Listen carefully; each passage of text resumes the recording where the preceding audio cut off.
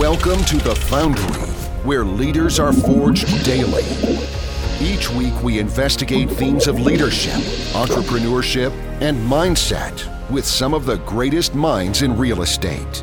And now, the data scientist of real estate, George Roberts.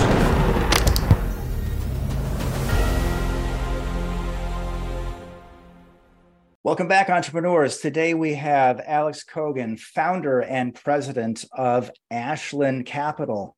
Welcome to the show, Alix. Hey, George. Well, you built a custom home construction business from the ground up in Durango, Colorado in 1988. And I understand you started from holding the hammer as a carpenter all the way up to building the systems that you had to put in place such that you could eventually walk away to a really nice exit and liquidity event. I'd like to start by asking you, what did it take to go from the mindset of, hey, I'm going to build custom homes to turning it into a real business with a future, something that you could sell and leave a legacy behind? Sure. Well, there's a lot to unpack there. I would never call myself a carpenter. I mean, I certainly started wearing my bags for about the first year when my company was myself, another guy, just the two of us, and started building custom homes. But it was a span of over 20 years. It's 98 actually when I started my company. It was a really interesting journey. Really, there was no plan. It was a lot of reaction. It was a lot of growth. I mean, ultimately, I wanted to build a company, but how do you fill in the dots and know what to do and when to do it? For me, that was really just figuring it out, surrounding myself with good people. You know, as I said, I started out wearing my bags with another guy, and quickly the company just took off. And I had the good fortune of doubling in size every year. So there was just no possible way that I could continue doing carpentry. It was, and that's not what I wanted to do. I knew that I wanted to build a company. So started hiring people and surrounding myself with the best possible team that I could find. Started out with outsourcing a bookkeeper, and then added on a CEO that happens to still with me in Ashland Capital, that evolved from the original company that I sold. 18 years later now, he's still with me. To great project managers. We ended up vertically integrating. So then we hired architects, interior designers, construction crew, and over 20 years really grew to a full service, fully vertically integrated company. So I'll stop there, see if you have any other. Fair enough. Yeah. So just wondering about the mindset growth that went along with that. I know in the past you've described yourself as a natural entrepreneur, somebody who just jumps in there and figures it out. So was that the case, or was there sort of an evolution or a growth of you as a person as it went from holding the hammer to really holding the reins of the company? Yeah, that's a great question. I was actually on a podcast earlier today, and that whole topic came up, and I was asked, what kind of mindset did it take for you to do what you did, and how did you do it? I owe a lot of credit to my family and the way I was brought up and raised, and the examples that I saw, and that was, my parents were entrepreneurs, so I didn't grow up in a corporate environment. I only saw hustle, grind, and my parents, in their own businesses. My dad was a builder, developer, and that just left a very, very strong impression in me. In fact, my parents and I, we were born in Kyiv, in Ukraine, and came over when I was 6 years old. So I watched my dad at the age of 45 give up very, very high position and an incredibly, privileged life in Russia. We were living in Moscow until I was 6 years old, but born in Kyiv, all to provide opportunities for my brother and I. And so I watched them basically go from the top to my dad's first job at 45 years old was washing toilets at a Lincoln Mercury dealership. And then I watched him, build his businesses and companies over the years and just become very successful. So that was the example I had. So I had this attitude of, I'm not going to take no for an answer. I'm going to figure out a way. If I can't figure out, I'm going to find someone that's going to help me figure it out. So it's a lot of grit and just, not taking no for an answer and really having, no fear. I mean, I think that's really, I've had, I joke around and call it just kind of a blind confidence, which is not having fear. So I think I can do a lot. And what's the worst thing that could happen? I fail, which is, to me, is not a big fear. And fortunately, there's been bumps along the road, but for the most part, it's been steadily up and had lots of success, and most importantly, enjoyed the ride of being an entrepreneur and being in charge of my own destiny. Yeah, very exciting. And you could say that around 2019, that's when you sold your construction company, Kogan Builders, that you'd already sort of reached the pinnacle of real estate, which is to produce new real estate, but something drew you to the idea of purchasing existing assets and taking a different approach. So what was that? Well, that actually started shortly after I founded my company in 98. So there was, backing up just to give you a better context, there was the high-end construction company that I started, and that took off. Shortly thereafter, we had a second vertical of the company where we did small multifamily development. We did some mixed use, some condos, some townhomes. We did some subdivisions. So that was another vertical of the company. We actually developed real estate. Some was to hold for rent. Some was developed to sell. And in 2017, by that point, I amassed a really nice portfolio. The company had grown to be the other two verticals, good size. And 2 years prior to that, 2015, my wife and I had our only child, or I was about to say our first child, our first and only. And we decided to move back to Chicago, where I'm from. So that was a pivotal moment. That's why I tell that story, that in 2017, I sold off all of my small assets, and I started preparing Kogan Builders and the development company for sale. But at that point, I sold off the large portfolio of small assets and started buying larger institutional quality assets. So it was about 17, 18 where I started buying 100 plus unit apartments, purpose-built student housing. And that was really the transition. So I had a management team that ran the company in Colorado. I was already in Chicago, really building, Ashland Capital of what it evolved into and what it is today. And then, as you mentioned, in 19, I officially sold the other company and just, got more liquidity, bought more, and then the natural progression. Everybody wanted to co-invest, friends and family, and then it just kept growing. And here we are today. Exactly. So let's take us up to the present. That's literally a quarter century in real estate. And that's a huge accomplishment, especially in a field that's attracted a lot of newbies, especially with all of the washouts that happened during the Great Recession. So what can you tell us about the importance of having weathered multiple real estate markets in your career? Yeah, well, I don't know. Some of it is luck. Certainly, I think, I didn't do stupid things. I would say maybe that's the most important. I didn't do stupid things. I'm not sure I was the smartest guy in the business, but, I didn't get over leveraged. I've always lived under my means. I've always had a significant amount of capital that was sitting around for a rainy day or an opportunity. And so I've always taken, for me, 23 years now, 24 almost, it's been a slow progression and growth. And I think for me, that's worked. I think, what I see today, given the last 5 years, guys who want to go from 0 to 100 in no time. It's all about scale. It's all about, go to a boot camp, get the right mindset, and then go, and then jump in and do it. That's what I hear from a lot of syndication mentors and coaches and boot camps and all this stuff. And I actually think that's dangerous. And I don't want that to be taken out of context. You shouldn't have ambition and want to do it, because clearly I did and jumped in. But I think you have to have calculated risk. You can't get over your skis. I don't believe people should take other people's money before they're 100% focused and full-time in the business. I think there's a lot of, don't get me wrong, there's guys who are transitioning to the business. They have a W-2 job. They're raising capital, but they're not the lead sponsor.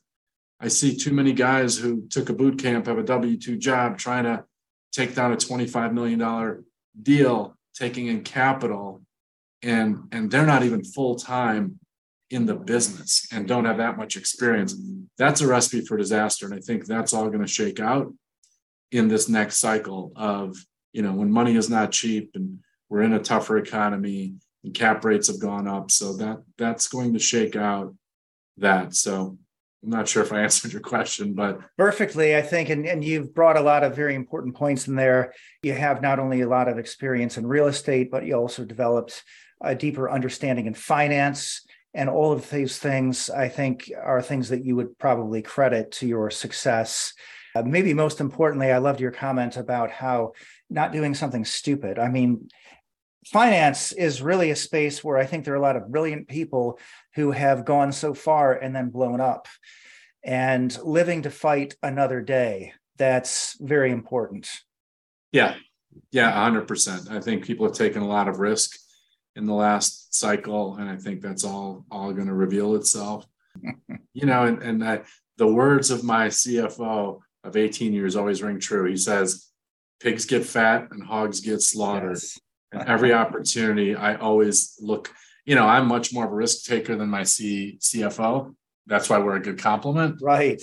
So I always, want to look at opportunities, and he always reminds me. And I've in 18 years, I've rarely disagreed with him on anything material, so it's worked. Right, so this is also your CFO from Kogan Builders. So he stayed a couple of years with the company, left, and then joined you again as a CFO in Ashland, correct? That's right.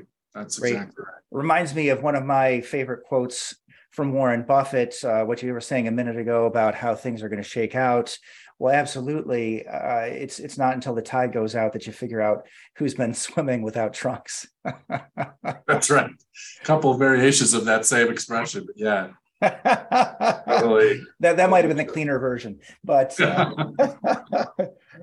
okay. So I'd like to learn more about partnering with Alix Kogan. So you mentioned a couple of things that are important to you. You'd like to see people who have dedicated themselves full-time. I know also in the past you've mentioned you want people who are finance savvy. I mean, don't just walk in here thinking that you can take down, say, a $25 million project because you did a boot camp. So what are some things that you're looking for? Who are you sort of looking to partner with? What would be the ideal outcome of today's podcast? Who are you looking to reach out to? Who should reach out to you? Yeah, great question, George. So, we will partner in what I would call a couple of different capacities. So I think that I've served as a key principal for newer sponsors that are getting in the business, don't have the net worth and liquidity, need mentorship, need the loan guarantor net worth liquidity. So I'll do that on occasion, but it's got to be somebody that I really have a lot of conviction in. They could be newer to the business, but they got to be sharp. They've got to be committed, and I got to like the deal. But I really have to like them first and know that they're not flaky. They're going to do what they say they're going to do. There's integrity, honesty, etc. And then I'm willing to do that and help them grow and help mentor them along the way and fill in the gaps where they may have some holes. So that's a small portion of sort of my focus in business. Obviously, we're always raising capital for deals. We just got something under contract in Phoenix, a really cool BTR built to rent single family community. So, of course, if anybody's looking to invest, we always want to partner with limited partners. That's a natural. We do conventional multifamily, as you know, purpose-built student housing, and we'll likely, close on this asset in Phoenix as well. That's a build to rent single family. And then the second, or I should say, the second sort of partnership that we always look for is, maybe somebody that is a one-man show, maybe a two-man show, that they've been doing smaller deals, but they really want to do larger deals. We'll bring in partners that can raise capital, help us on other tasks because they can't just raise capital. In that capacity, we'll bring in partners that can help us take down larger deals. But same thing, I look for guys that are committed, you can count on, know what they're doing, maybe just need to get to that next level of buying a 25, a 40, $50 million deal that they couldn't do on their own, have their own network, can raise capital and help us scale that way as well. So we'll do that occasionally. Great. And that's actually the next thing I wanted to talk to you about was the power of partnership and mentorship. So Here's one of your quotes, a little blast from the past, that when you part with people, you get exposure to more markets, more wins, right? I mean, if you're just in 6 markets, that's a really small data set. And since you learn more from from your issues than from your wins, that's really, that's huge. So tell us about how that developed and where that's taking you in your business. Yeah. So I think for us, if they're, let's just say, George, you have an opportunity in your hometown. You find something, the sub-market, you found something off market, and you come to me and say, hey, I really like this. I don't have the horsepower to take it down. I'd like to partner with you. That seems to be a natural fit. For one, I wouldn't have known about your sub-market. I wouldn't have found that opportunity.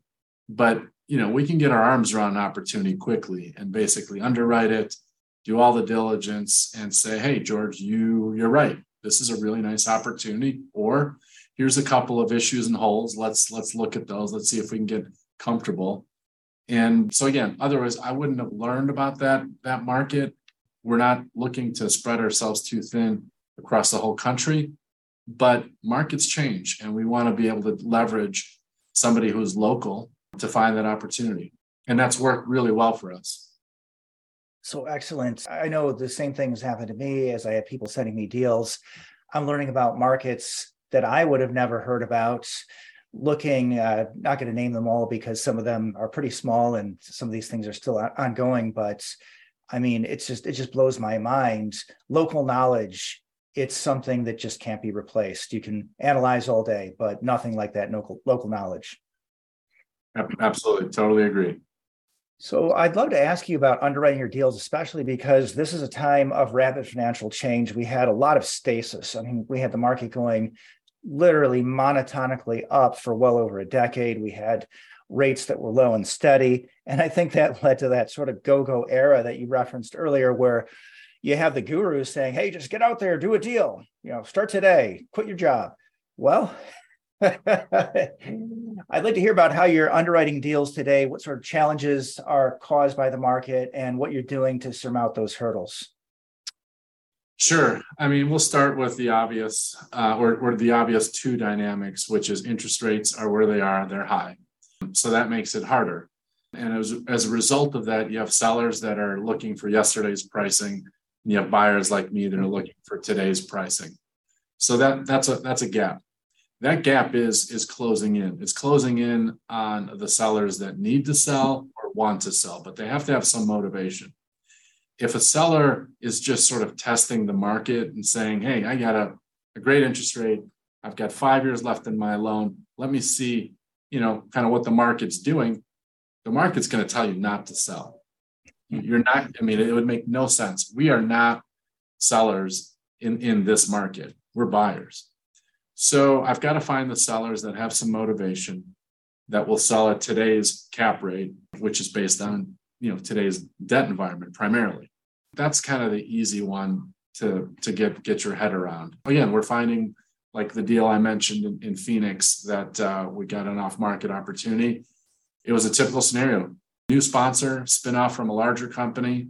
They were buying this deal in stages. It was getting delivered from the original developer. The delivery time got extended. They had bridge debt, floating rate debt. The whole transaction stretched out, and their debt service went from X to X times 3.